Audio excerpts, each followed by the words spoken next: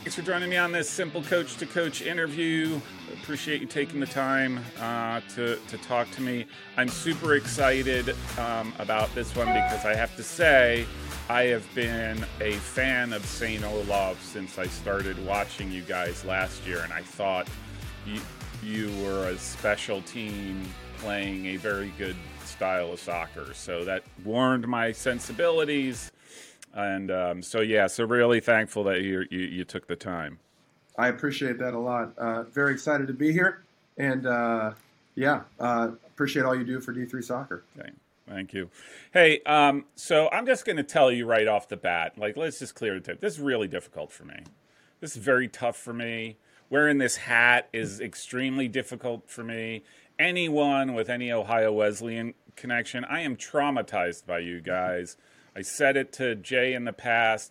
1986, freshman year, playing this team. I'm a kid from New Jersey playing in Ohio. Hear about this great team, Ohio Wesleyan. Actually go down to play you guys. Actually doing really well as a goalkeeper. And I come out for a ball and on the ground, grab the ball, and one of your fellow battling bishops of a bygone era just so happens to confuse my head with the soccer ball, knocks me unconscious. And so I blame you guys for a lot of things. Whenever there's something that goes wrong, I blame the battling bishops. And I actually partially blame you guys for this channel.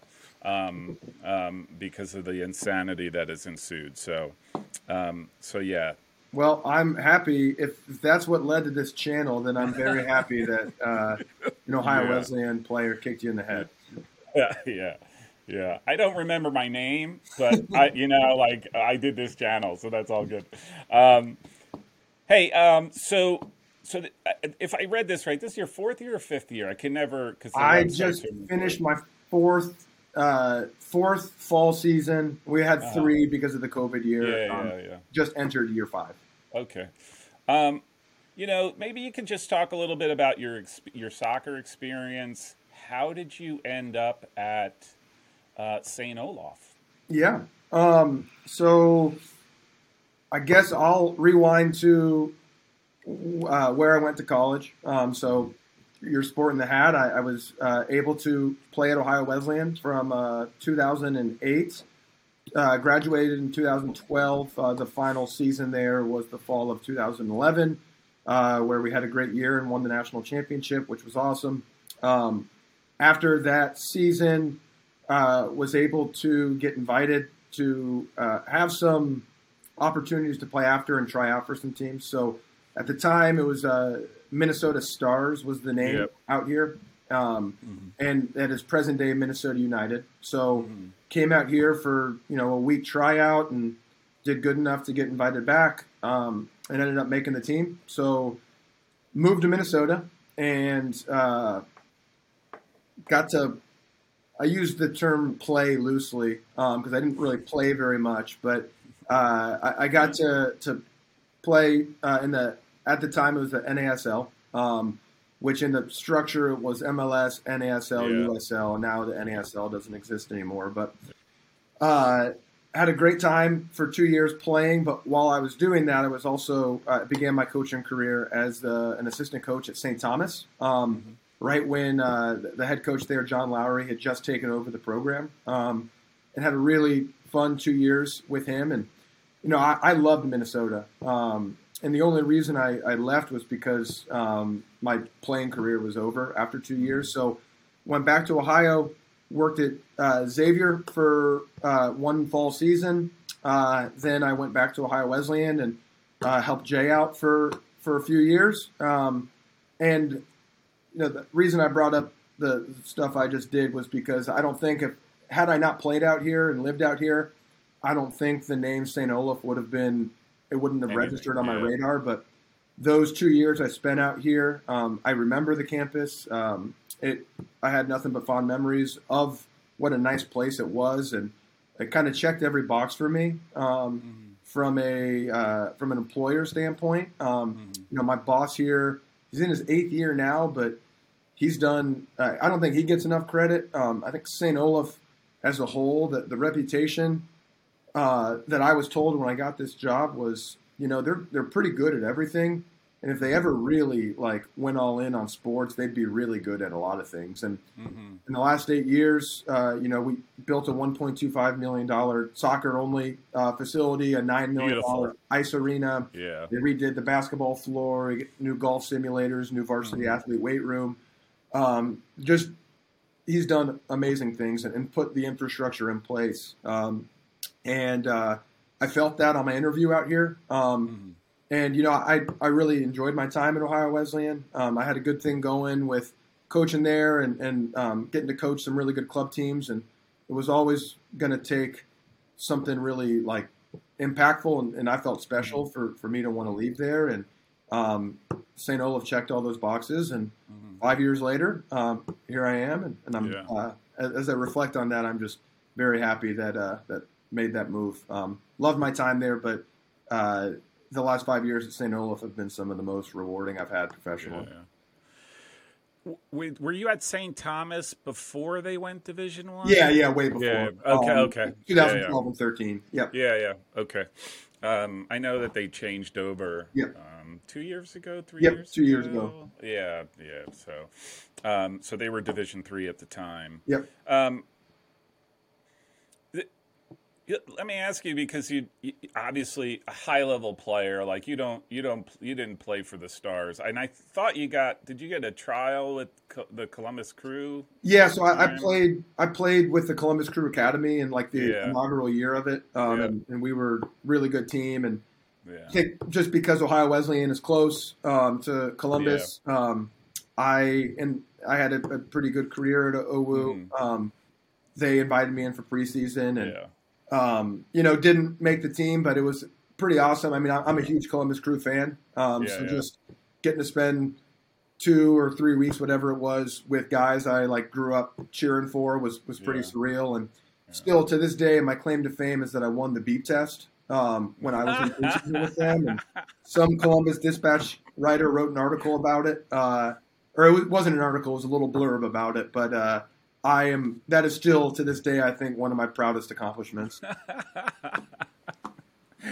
I know some people who are in MLS and whatever. I should ask if your name is somewhere in their training facility. I highly doubt it.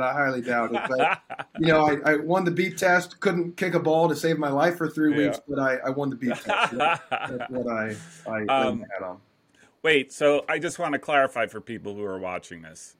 You weren't just a pretty good player. You were, was it 3-time, 4-time All-American? I was a player of two-time. the year, 2-time player of the year. Yep. So at Ohio Wesleyan, Yep. which is a remarkable accomplishment, and I just didn't want people to think, oh, it's another guy who can't play, so he coaches. No, you were the bee's knees, that's for sure. I appreciate that a lot. All right, so you have an interesting perspective because of that high level and your coaching journey and how that all started out. And you've got, Xavier Division I, really, good program. You were Ohio Wesleyan, obviously, and now St. Olaf for the last 5 years. So let me ask you something from your perspective and all of that experience. Do you think players in this 10 years, 12 years that you've been doing this, or actually longer, that players have gotten better or are either technically or just more aware of the game or any of that from the days that when you were playing at this level? On the whole, yes. I do believe that. I played on 4 really good teams when I was playing for Jay. And that's kind of what I knew about Division III soccer when I left. And I oftentimes compare the teams I coach at St. Olaf to those teams just to try to get a measuring stick. And, I really feel like not just us, but the teams we play against as well are just better on the whole. I mean,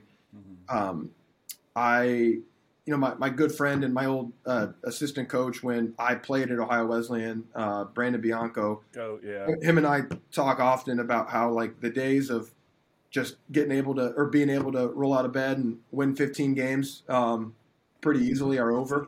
Just I think the level of coaching has gotten a lot better. I think the level of players gotten a lot better, and you got to work for everything a little bit more than you probably used to have to.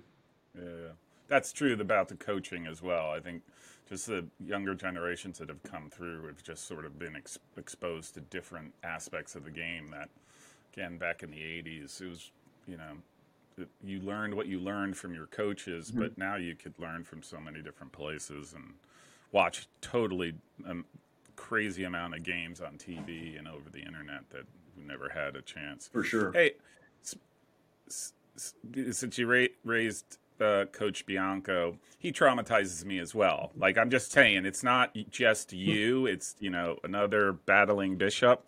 That's how influential, because everyone I talk to says, like, you can't say enough about how impactful he was. But how important was Jay Martin at Ohio Wesleyan for your development as a coach? Oh, I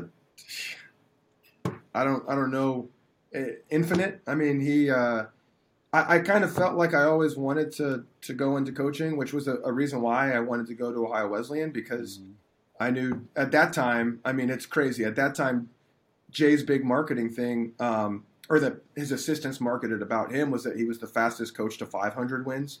Yeah. And then I was there as a player for win 600, and then there as an assistant coach for win 700. 700, so yeah.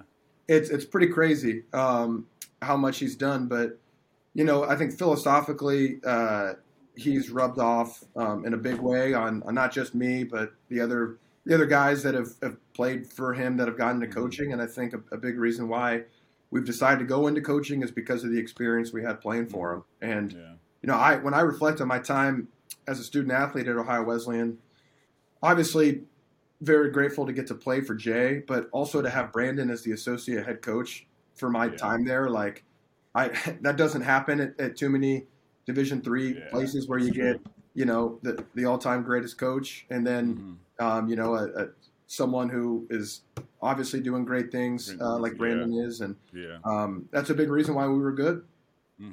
Yeah.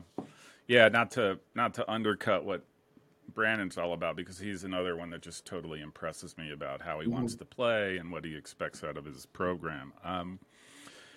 Just turning this a little bit, well, maybe you could give me your impressions of the MIAC, the Minnesota Intercollegiate Athletic Conference. Competitiveness, again, especially for folks who tend to focus a lot on the East Coast conferences just because it's a lot easier to track. Yeah, it's a fun conference. It's the first conference that I have coached or played in that has 6 teams that make the conference tournament. So that adds a layer of chaos in the final week, because typically everybody's playing for a spot in the playoffs still, or for their seed in, or playing for a home game or whatever it may be. I mean, you look at last year, for example, because we have an odd number of teams, there's always a team that doesn't play. And in my opinion, we got the absolute worst bye week, which was the final Saturday of the regular season. Yeah. So we finished playing Augsburg on a Wednesday in a pretty just insane, awesome game, insanely great game. And then we had to wait for the games to play on a Saturday to see if we were going to be the 2 or the 3 seed. So that, and then there's other versions of other teams waiting to see, like, if we tie, if we win, where are we going to be? Will we make it? But I think there's, from top to bottom, it is a really competitive conference. And you get a little bit of everything in terms of the way that teams play. But there aren't that many easy games. I think where you play teams is really important. There's certainly turf teams, and we're one of them, that I think when you get us on grass, it's advanced. It plays into your hands a little bit. Yeah.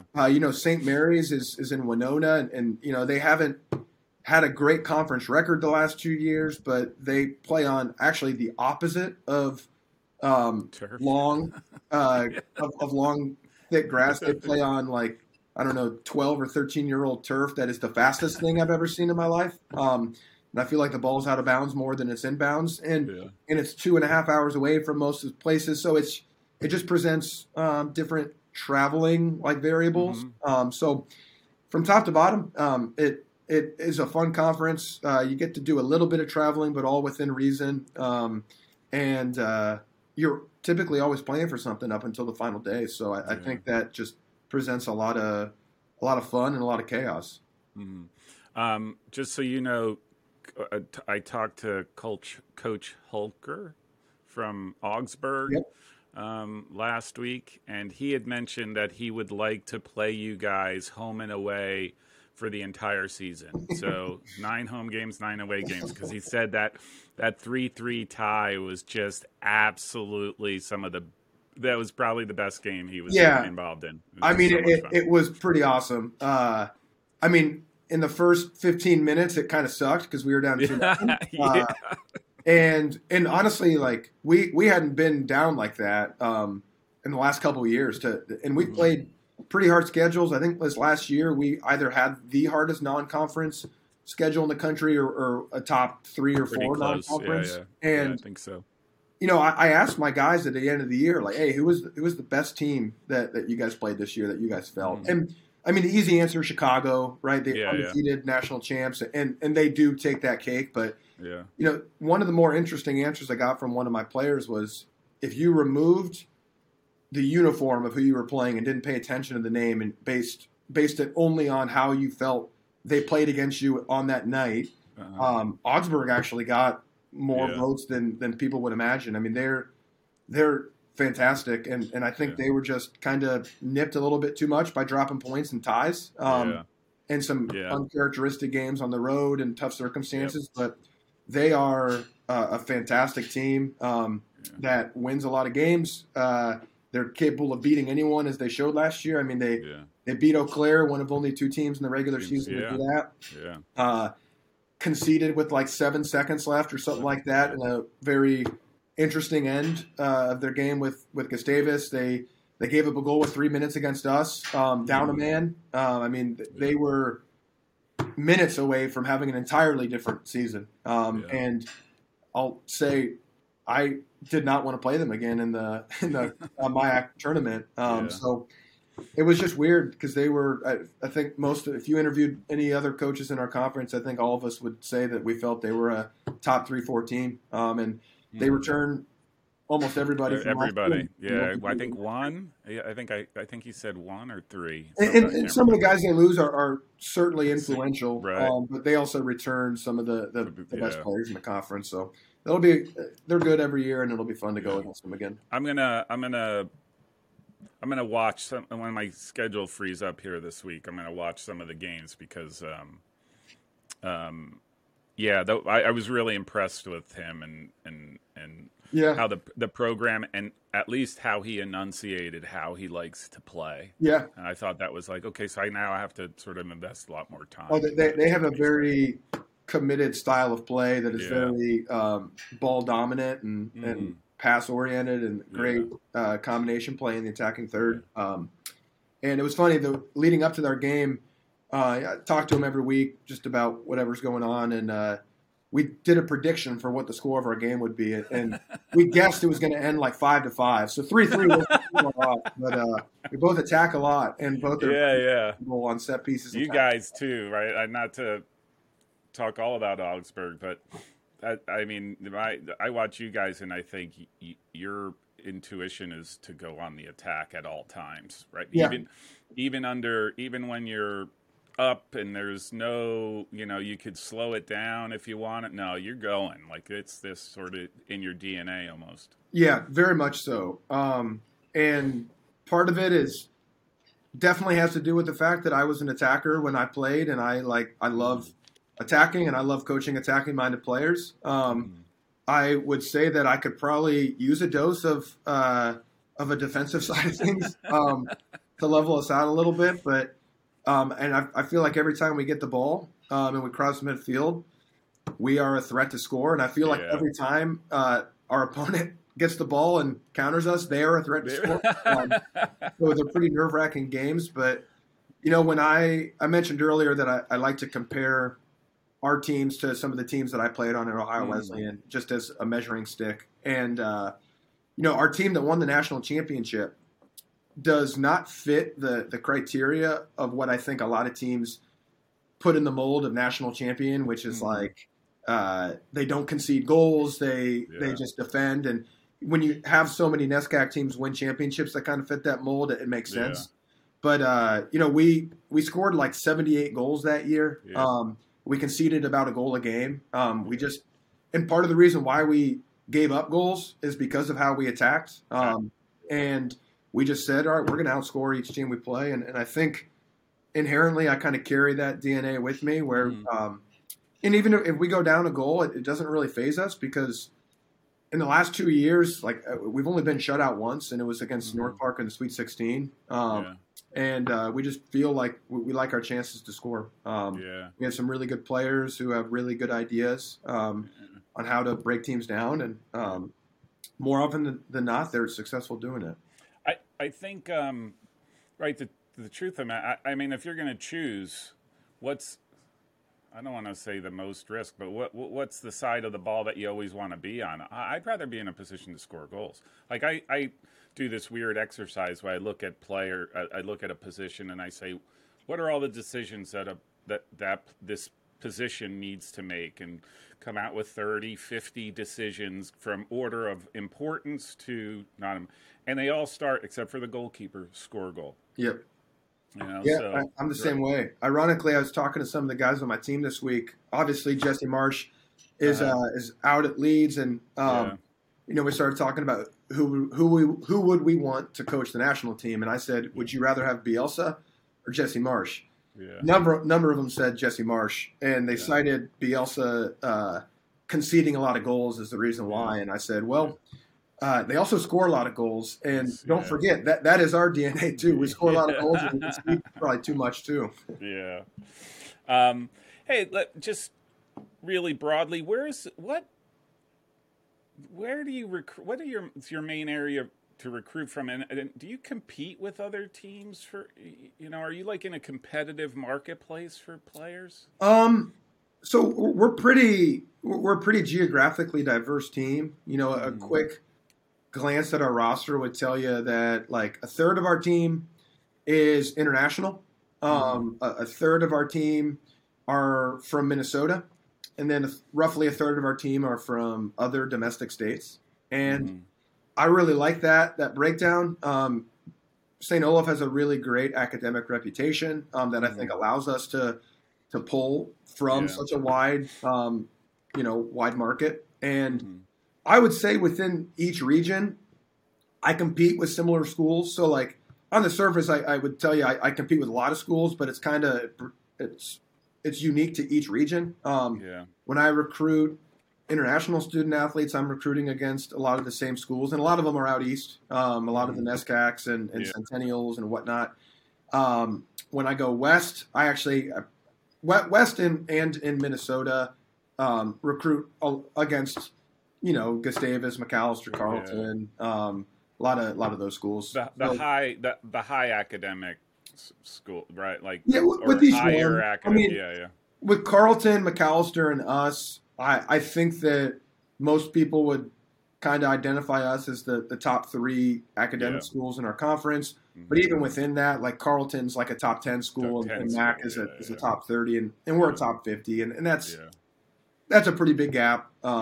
But it's still a high enough, ranking in the Division III world to appeal to really smart student athletes. So, and then with Minnesota guys, sometimes an Augsburg or a Gustavus will come in, just because I think the 3 of us all play pretty good soccer and are well coached and are pretty successful. Yeah. Hey, do you this one just popped up in my head because you mentioned it. I mean, Are you intentional about the international recruiting, or is that something that because St. Olaf, there's some like admissions pipeline that you sort of piggyback on to find players? So I'm pretty intentional about it. My predecessor, Kurt Anderson, who was here for 30 years, lovely man who is one of our biggest fans, comes to like all of our games. He did a great job of having a good international contingent within our team. And when I took over, we had a couple French guys who were very, very good. And we were fortunate where that turned into, I think, one of the best players in Division III, and Victor Goldman. Oh my gosh! His older brother Luca was here, and Luca was a hell of a player as well. But Kurt had a good international pull within the team, and I've tried to continue that. And maybe I think we take different routes about how we go about it. In terms of, I go to prep schools in the Northeast quite a bit, and we have a relationship with United World Colleges that also helps. But that's kind of the lowdown with how we recruit. I was just more curious because it, like I said, some coaches are much more intentional about it. I know in some instances it's the school, right? It's the nature of the school and who they look to, and so I was just curious about that. All right, because we've been going off sidetracks because I'm this has been great so far, but let me go back to just the basics. If somebody asks you, hey, how do you think your 2022 season went? What do you say to them? I would say it ended well, and it got progressively better after the first 6 games. It was each year I've been here, we've had a new challenge in front of us. So my first year, the preceding 2 years we were 4-13 and 5-13. So my first year, it was just about can we win more games and build some belief? And to be frank, we did it in not a fashion that I would happily send film over and say, watch the way we play. But we needed to figure out how to win and grind some games out. And, we went 9-9 in the regular season my first year. Made the conference tournament for the first time in 5 years, and then lost in the conference quarters. But overachieved by many margins. The year before we were 2-8 in the conference. So that was good for building some belief. Then the challenge the following year was, can we keep our roster intact in COVID? And we did. I mean, we had our whole team here all year, and that was almost a blessing in disguise because we got to train all year round. We got 7 friendlies in the spring. That was fantastic because we started 9 freshmen in most of those games. And we realized, all right, we could be all right. And then the goal going into 2021 was, can we take that and put it together in a season that actually matters? And I mean, I'd be lying to you if I told you I thought we were going to go 19-3-1 in 2021. And play with style. I'll just throw that in there. You guys were just so good. I appreciate that. And pragmatically, I would have guessed maybe we win 11 to 13 games that year because we started 9 freshmen and sophomores every game. So now going into this past season, it was, okay, can we do that again? And that is where I have probably the utmost respect for Jay and for coaches like Jay who have been able to do it for so long with bigger targets on your back and whatnot, where they can take other teams' best punches and still keep rolling with them. And we played a really hard schedule this year and we got off to a tough start.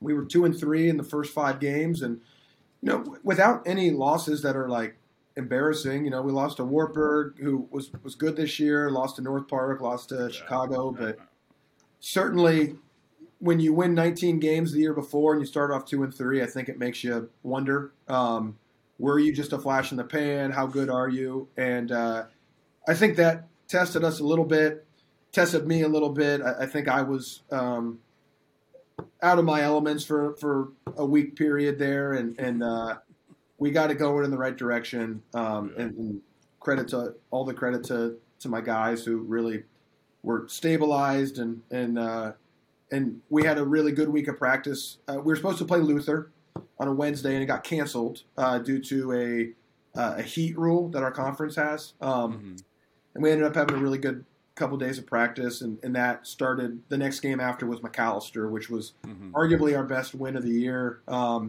That's a team that doesn't concede many goals at all, and we went to their place and put 4 on them, and everything just went our way that day, and that felt like we were going to start moving in the right direction. So after that, and we still had some setbacks along the way. Carleton was a loss that was tough to swallow because it was in the midst of like a 5 or 6 game winning streak. We took a red card in like the 20 or 23rd minute, which is a long time to play down a man when it's just first one half, person. But when it's also Victor, who's our 2-time All-American and pulls a lot of our strings, it was another layer to that red card that affected us. Then we got it going again.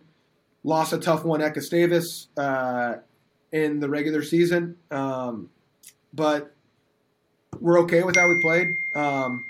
Then we played Platteville 2 days later, and that was a great way to get back right on the bus and try to keep going. And went on the road and 3-0 win and played great. And that win was huge for us because, as is evident by our schedule, we really don't want to shy away from playing good teams. But there's only so many times you can keep going to the locker room saying we played good against this team, but we didn't win. So it was nice to go there and finally beat a good team and play really well, especially 48 hours after a really big loss. We always feel like the winner of our Gustavus game is not automatically going to win the conference, but is going to be in the driver's seat.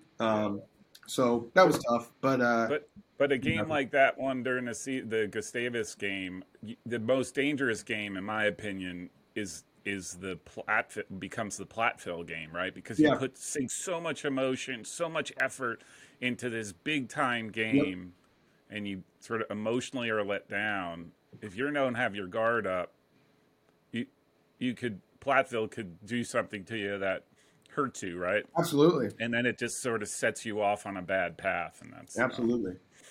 And aside from that North Park game, I mean, these are 1-goal games that you lost. It's not the only asterisk I'll put in with the North Park game too is that one of their kids hit the goal of the year with 60 seconds left as we pushed everybody up. And we were trying to chase the game. It was 3-2 for the final. We made it 3-2 with 42 minutes left in the game, and it was so you were chasing end to end. So it felt like a 1-goal game. They got one on the score sheet late that kind of make it look different. But we were in every single game, which in some ways makes it tougher to swallow. Because you're right there. And like I said a second ago, it gets old being proud of how you play but losing. Make no mistake about it. I'm proud of the way that we play, but I'm not like a soccer purist that if we lose and play an attractive style, head held high, I try to get on my high horse and insult the other team. The goal is to win. We have good enough players and I think a good enough identity that we can win a lot of games doing it the way that we want to. But, if the weather's bad or we're on a crappy field, our game plan will change immediately. It's not about how many passes we connect and try to sell that. We want to win games, and that was tough at the beginning of the year. Not doing that. Not doing that. Yeah. I mean, I've said too, right? Your first 5-6 out of conference games, depending on how you end up, that determines the rest of your season, right? Just psychologically, right? You say you lose 3. Man, you could have easily just sort of given up. I know teams that would have just sort of been like, we can't deal with this, and just sort of throw it away, right? Absolutely. All right, so I'm going to ask you some rule changes. So you only really had 2 ties, one in the regular season. against Augsburg, and then in against Gustavus in the NCAA's that both of those were the ties. The Gustavus obviously went to OT penalty kicks. Yep. Yeah, penalty kicks. The lack of overtime or the no overtimes during the regular season. I mean, net positive, net negative. Any thoughts on that? We haven't tied that many games in my time here. We tied 0 games my first year. We tied 1 game in 2021. It was Chicago. And then last year we tied 2. So on the whole, we decide most of our games. I shouldn't say we decide. Our game is decided at the end of 90 minutes. But I absolutely miss overtime. And in 21, we were 4-0-1 in overtime games. And that had a huge bearing in winning 19 games. Yeah. If those end up as ties, it's different. I understand that the people who are in support of it, but I am not one of them. I am on the national committee as well for the Division III men's tournament, and just having to sift through ties is just it's a little bit harder. And I know people will cite that. I think it was like 43% of games that went to ties were decided. So 57% still ended as ties. But I would say, okay, well, that's 43%. That's almost half of them still have a winner and loser out of it. And I am personally in favor of letting players and coaches try to find a winner on the day. I listened to my buddy Dehan with you the other day, and I don't think I could have put it any better. I feel like player wellness and health and safety is only cited when it helps an argument and not when it doesn't. And I drastically miss overtime. I've been saying, like, this to me is, and I appreciate it, right? Like, I know the heart's in the right place and these decisions are made, but the player load argument on overtimes isn't too convincing for me, just because I don't think it's as impactful.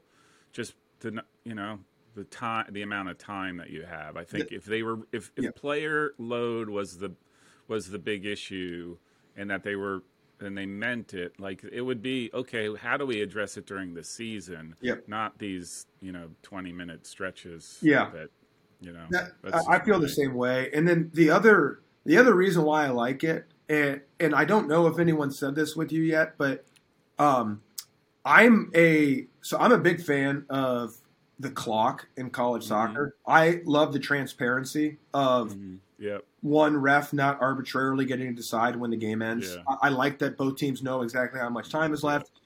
I think we all know that it could be better at when to stop the clock, when not to. I always viewed overtime as like a natural stoppage time for games that that's a good point. Don't get it. So that's one reason I liked it. I think if we continue to not have overtime, I would like to see stricter rule enforcement about how the clock is operated, so it stops more quickly, so there is more actual playing time. But that's another reason why I miss it.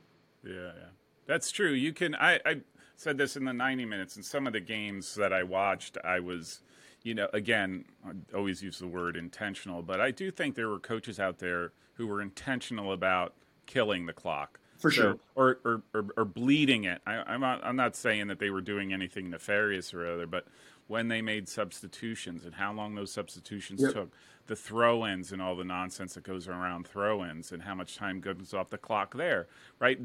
And then dead ball fouls. Like, how long do you take to get the ball back in play? Like, one of the other. I'm sorry to interrupt, but this is something that I'm pretty passionate about. The other area that this is created is I think referees have a lot more, what's the word I'm looking for? They have a lot more say in trying to read intentions, and I don't like that. So, like, for example, in our game, it was like the third game of the year, we were playing against Central from Iowa, and it's one of those games that I think we had, shots were all us. They were playing for a tie, and I don't knock it because they're good. They were so organized on the day. And we scored a goal with 2 minutes left in the game.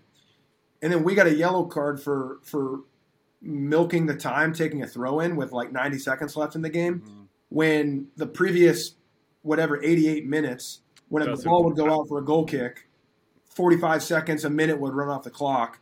And I don't quite see how. So now that we scored a goal, we're allowed to be dinged for a yellow card for wasting the game when it happened for 88 minutes prior and it didn't. So I think referees have a little bit too much say in trying to read intent with that. There should be more consistency.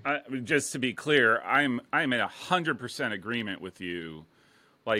I mean this stuff applied from the moment the whistle blows. I'm not saying towards the end. No, I mean, you can determine a team.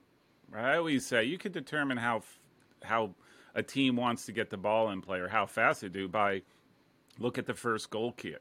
Yep. Is the goalkeeper looking for the ball? Is he running for the ball? Is he placing it down as quickly as he can? Or is he coming up with all the nonsense? That to me dictates a lot. That to me says a lot, right? Yeah. And again, maybe it's just old school. I don't know. I watch this stuff. But I think that sort of thing should be nipped in the bud from the get-go. Yeah. And I'd be perfectly fine if you said, you get, just like a goalkeeper gets six seconds, supposedly that's never enforced, Yep. to have the ball in his hands. Throw-ins, you got 6 seconds to get the ball in play, or otherwise you turn it over. I'm okay with that as well.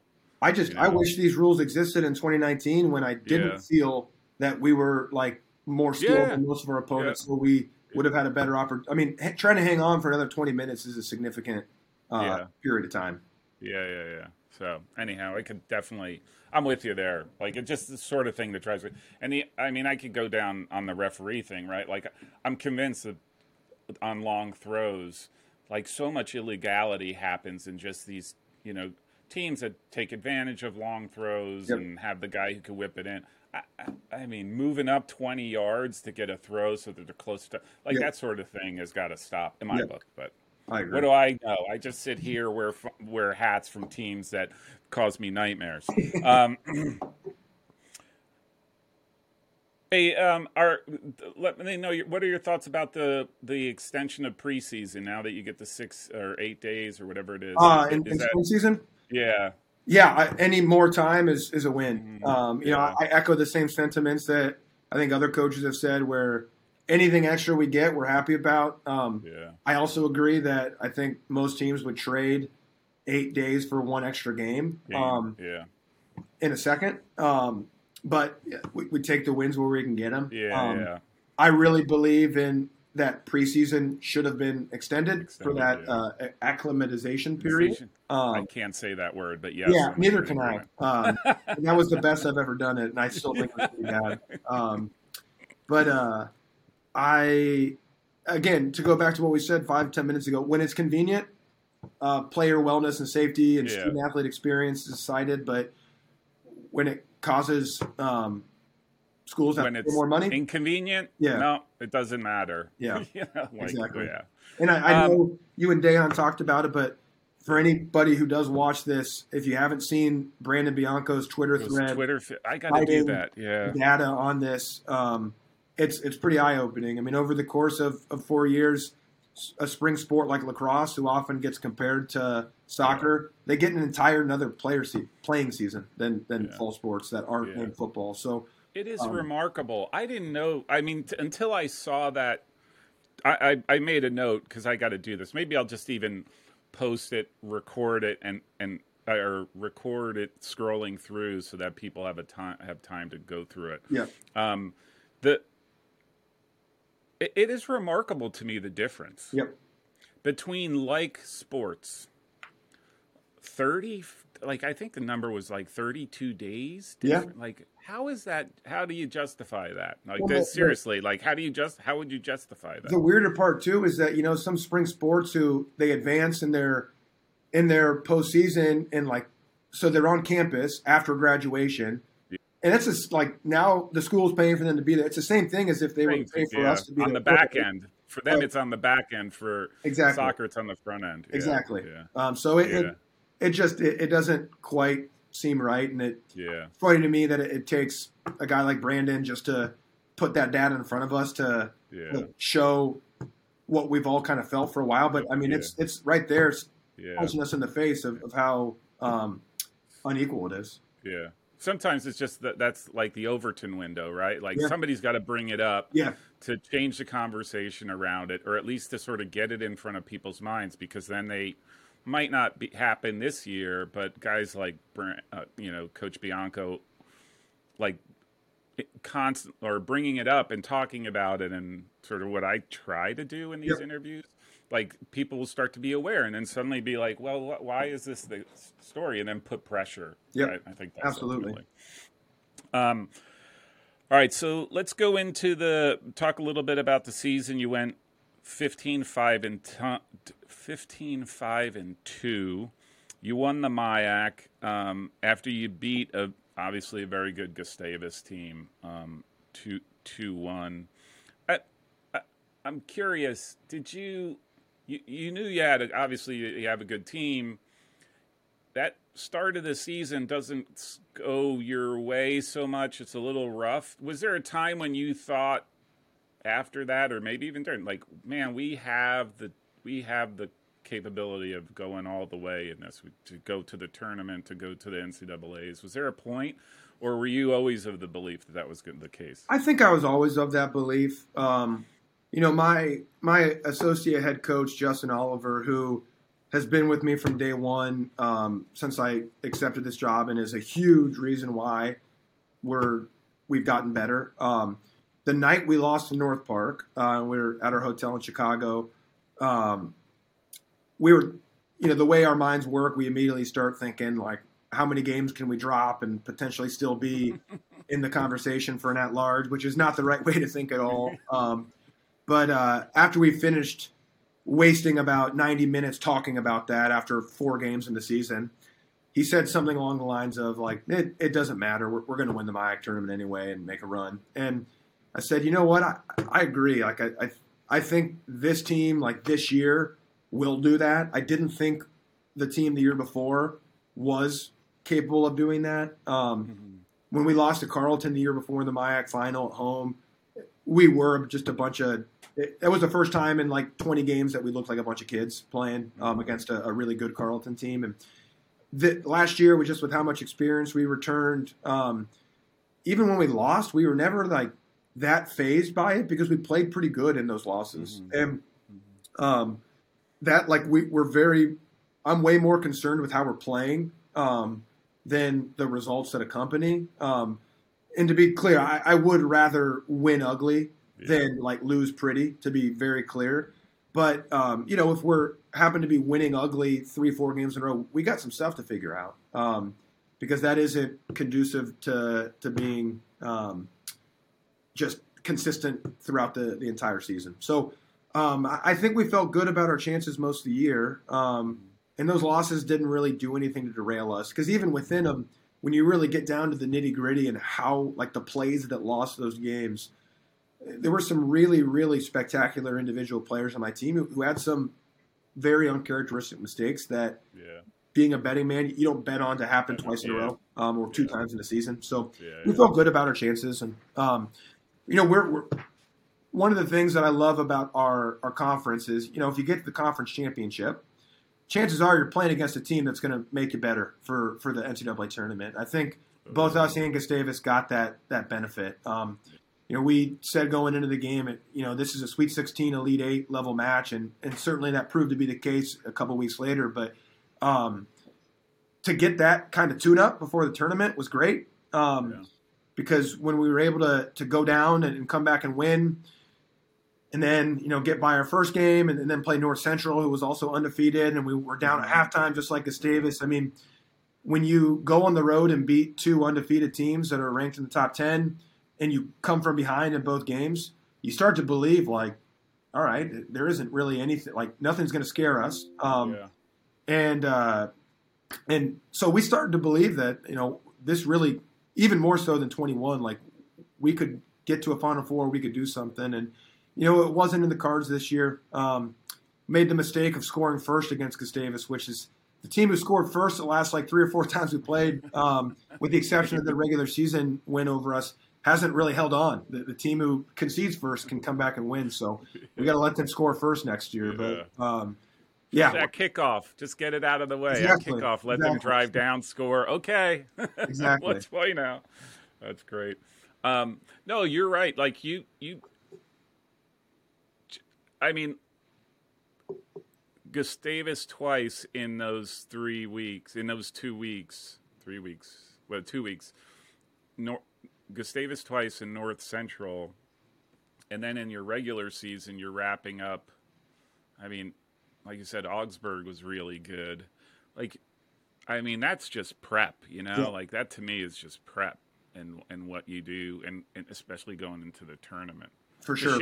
It's a shame. Obviously, I understand why, but it's a shame that you and Gustavus crossed paths again in Chicago. Yeah, right? it was almost like a different bracket or somehow sure. where you could have met. I think for sure. I'm just happy that committee did a good job of not putting us in like the same pod. And if you have conference rematches in the Sweet 16, I mean, whenever you play the same team a third time, it means both you were good. Good. I'm not taking that away. Conference tournament, and you did something right to get a chance to play again. And I mean, we certainly wish we could have edged them in pens and kept going, but they were a really good team. And I'm impressed, Gustavus, the way they play as well. Like for sure. They're a very, very strong team. Yeah.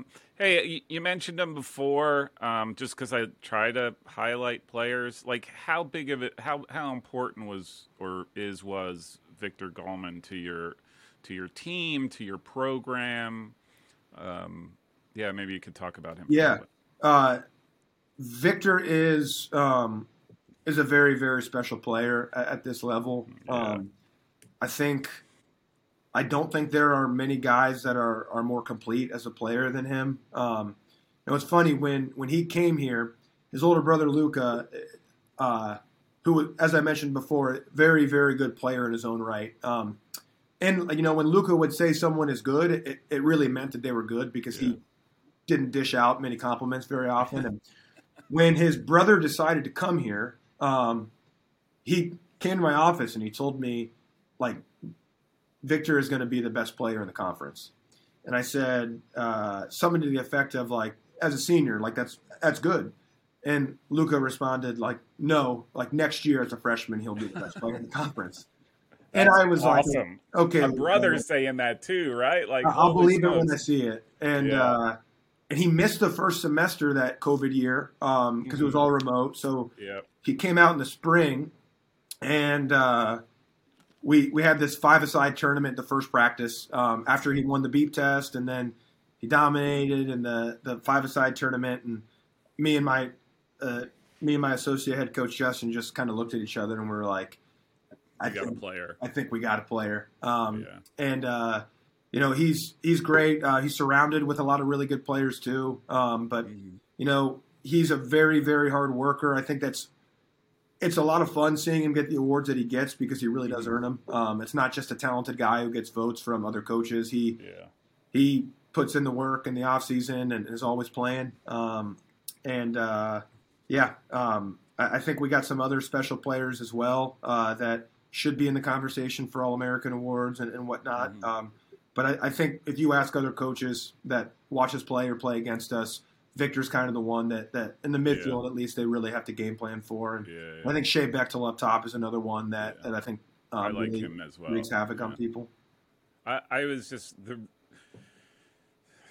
Victor Goldman was one of my top 30 players that I watched, and the reason I will say, like, you watch one of your games, and I always look for, hey, it's almost like, who's that guy? Like, there's that one where you're just kind of like at a different level for whatever reason, whether it's skill or whether it's just sort of presence or whatever. And he was the first one I noticed, like, who is that guy? Because for sure. He to me he's that guy that everybody sort of, I don't want to say revolves around, but You could tell, like, just again, presence, his ability, all these things. I think there were a lot of play. Everyone just sort of looks like this is the guy. Right? Yep. And I'm just No, really he's definitely a very important piece of what we're doing here. All right, so I got a couple more questions, and you can get on with your cold chili day in Minnesota. What are your plans for the spring? Like, what do you do? Is it more technical? Is it more tactical? So I would say that, especially in Minnesota, we spend a lot of time indoors, and we have nice indoor facilities. We have a dome like 5 minutes off campus that the guys can go to and play every week if they want. But currently we get 16 practices. Mm-hmm. In the last practice I ran with them was, the November. So the last thing that I want to do is try to overcoach in the spring, because a big element and a big component to why people come to St. Olaf is we have one of the top study abroad programs in the country. So we have like 7 or 8 guys that are abroad this semester that will miss our entire spring season. And that's normal, though, right? That's very normal. Yeah. Okay. And I'm very, very supportive of it. I think it's an incredible opportunity for them. And I would go. Same. And I have regrets about not doing it myself when I was in college. And that affects our numbers. And all this to say, we don't just roll the balls out and play by any stretch of it, but we do play a lot because the guys. I mean, we want to. I want our practices to be 2 things. I want them to be fun, and I want them to be very, very competitive. We keep track of winners and losers and everything that we do, and because the guys, they like having bragging rights over each other, and of course, and who doesn't like making fun of whoever lost on the day? We like doing that, and the spring is really just If I had to encapsulate into one word, I would say we try to make it as competitive as possible. And we can do that. We still find the right moments to hop in and point things out that are conducive to the tactics that we want to run. But we really just like to compete and play a lot. Yeah. Okay. Last one for you. What does your recruiting class look like for? I guess it would be 2023, the fall. Are you done? Are you what kind of players do you got? We're almost done. I'm looking for probably 2 more guys. We have 6. I understand you still have some eligibility. I don't know if I do, but we'll find some. If you can make the switch from goalie to defender, then we'll have that conversation. I can do definitely. Now I just got the beep test thing. We got to talk about that. We have 6 guys currently committed, and I'm really excited about them. They're kind of a mix from all over. We have only 1 guy from Minnesota currently. We have 3 guys coming from the Chicago area, 1 from Nebraska, 1 from Iowa, really all over. But we think they address some immediate needs and also provide some much needed high level depth at some other positions. Because it's interesting. I mean, we return 11 starters off all 11 off our Sweet 16 team, which I don't think many teams do that. So I think on one hand, I think one of the reasons why I'm really excited about these guys is, we don't lie to kids to get them to come here and tell them one thing and do another. We're very transparent with. You're honest? Oh my God! Holy smokes! We return a very talented team, and we think all these guys are at a level that they're going to be competing with the guys that were starting at those positions last year. And should they win the position, then it'll be theirs. One thing that people don't understand about our team last year. I mean, we returned 10 starters off our Sweet 16 team last year. So on the surface, it doesn't look like a team that is itching for freshmen to break through. And the 2 players who led our team in minutes played last year were 2 freshmen.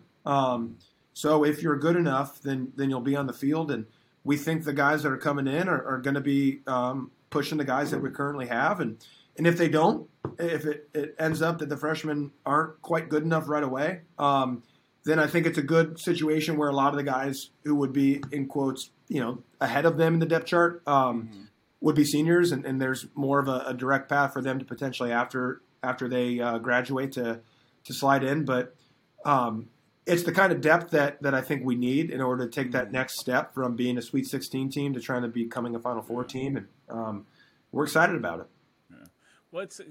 I just thought of another one, especially dealing with freshmen and what's your how many on your roster do you think you use in a season? I'll just say the regular season. Tournament's different, I get that, but the regular season, how many do you think you use? So we usually carry anywhere from like 29 to 32 guys. I think has kind of been the number in each of our given years, with anywhere from 3 to 4 goalkeepers. So we always have enough to go 11s of practice, and then have some room for the inevitable injuries at sideline guys for bits and pieces at a time.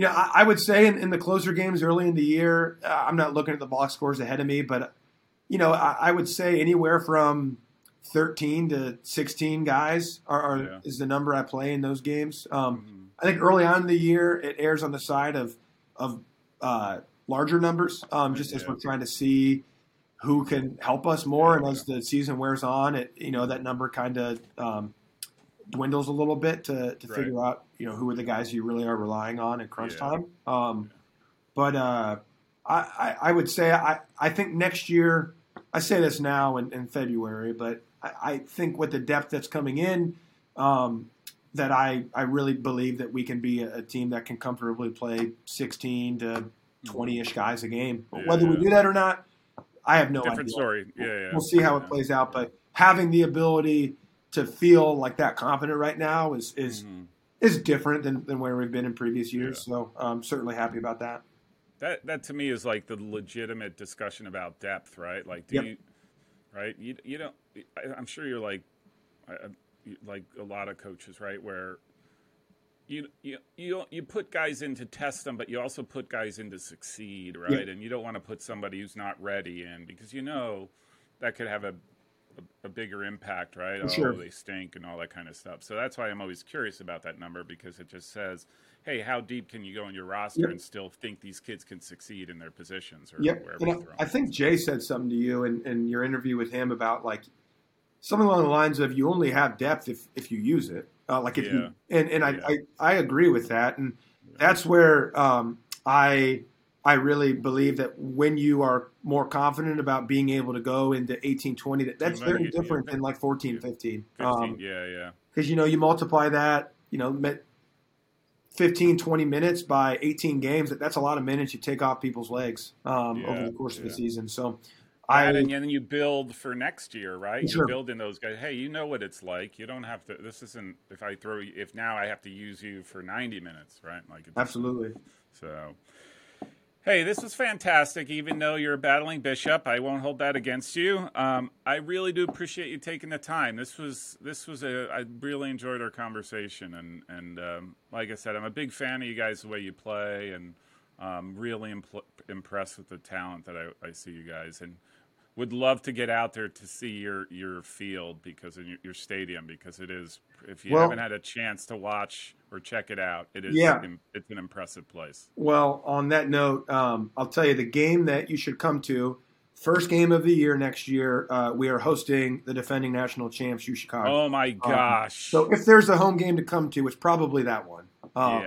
So wow, you're not like you're diving right in. Holy smokes! Yeah, we want to play really good teams and test ourselves, and we got a really strong schedule again next year that we're looking forward to. But listen, I really appreciate you having me. I've been looking forward to this. I really, really appreciate everything you do for D3 Soccer. Thank you. I love watching these interviews, and I look forward to continuing to watch more. Maybe we can connect in the summer before the season, just to sort of get your assessment for the upcoming season. I would love that. I would love that. I won't occupy so much time in those, but again, thanks a lot. And I am going to mark my calendar to fly out there. Yeah. I'm a big fan of Minnesota. It's a great place, especially like in the fall. I mean, it's it gets a little murky in November. It starts getting a lot colder, but like honestly, through September and October, it is beautiful weather to be able to play your season in. And I mean, we have an awesome facility to come out and our live stream is fantastic, but it's better to see in person. Yeah, the live stream too. Like it's like you're one of the top in the country. Like it's really good. Different cameras, like multiple cameras, not just the one. Like it's fantastic. Last question. Have you gone ice fishing yet? I have. Oh my God. I am not a big fisher. Or fisherman. See, I don't do it. I don't even know what the right word is to use. Not a big fan of it. I would rather golf in the summer. The wilds. I'll go golfing simulator. with you. I would way rather do that than fish. But I have some friends who fishing is like the ultimate get away from the office move for them, and it's probably a lot more affordable than golfing. So maybe I should turn into it. But I have been ice fishing. It's fun for like a day for me, but I don't think I could do more than that. I was invited. I used to go there for business a lot. I was there once a month, and they were like during the summer they'd be like, "Oh, well, when you come out to Minnesota, we'll go ice fishing." And there was nothing about those invitations that remotely made me think like, wow, that's a good idea. No, the first time I was in a car that like drove on the lake, I was very, very unstable about it. I was not comfortable with it. And then I realized very quickly that that's just the norm. You take a Ford 150 out on the ice and it's very normal. But not for me. Not for me. All right, Coach. Awesome. Thanks a bunch. Thank you. Appreciate it. I appreciate it. Have a great one. If you like this show, make sure you subscribe so you don't miss future episodes. You can also find me on anti-social media on Facebook, Twitter, and Instagram. Thanks.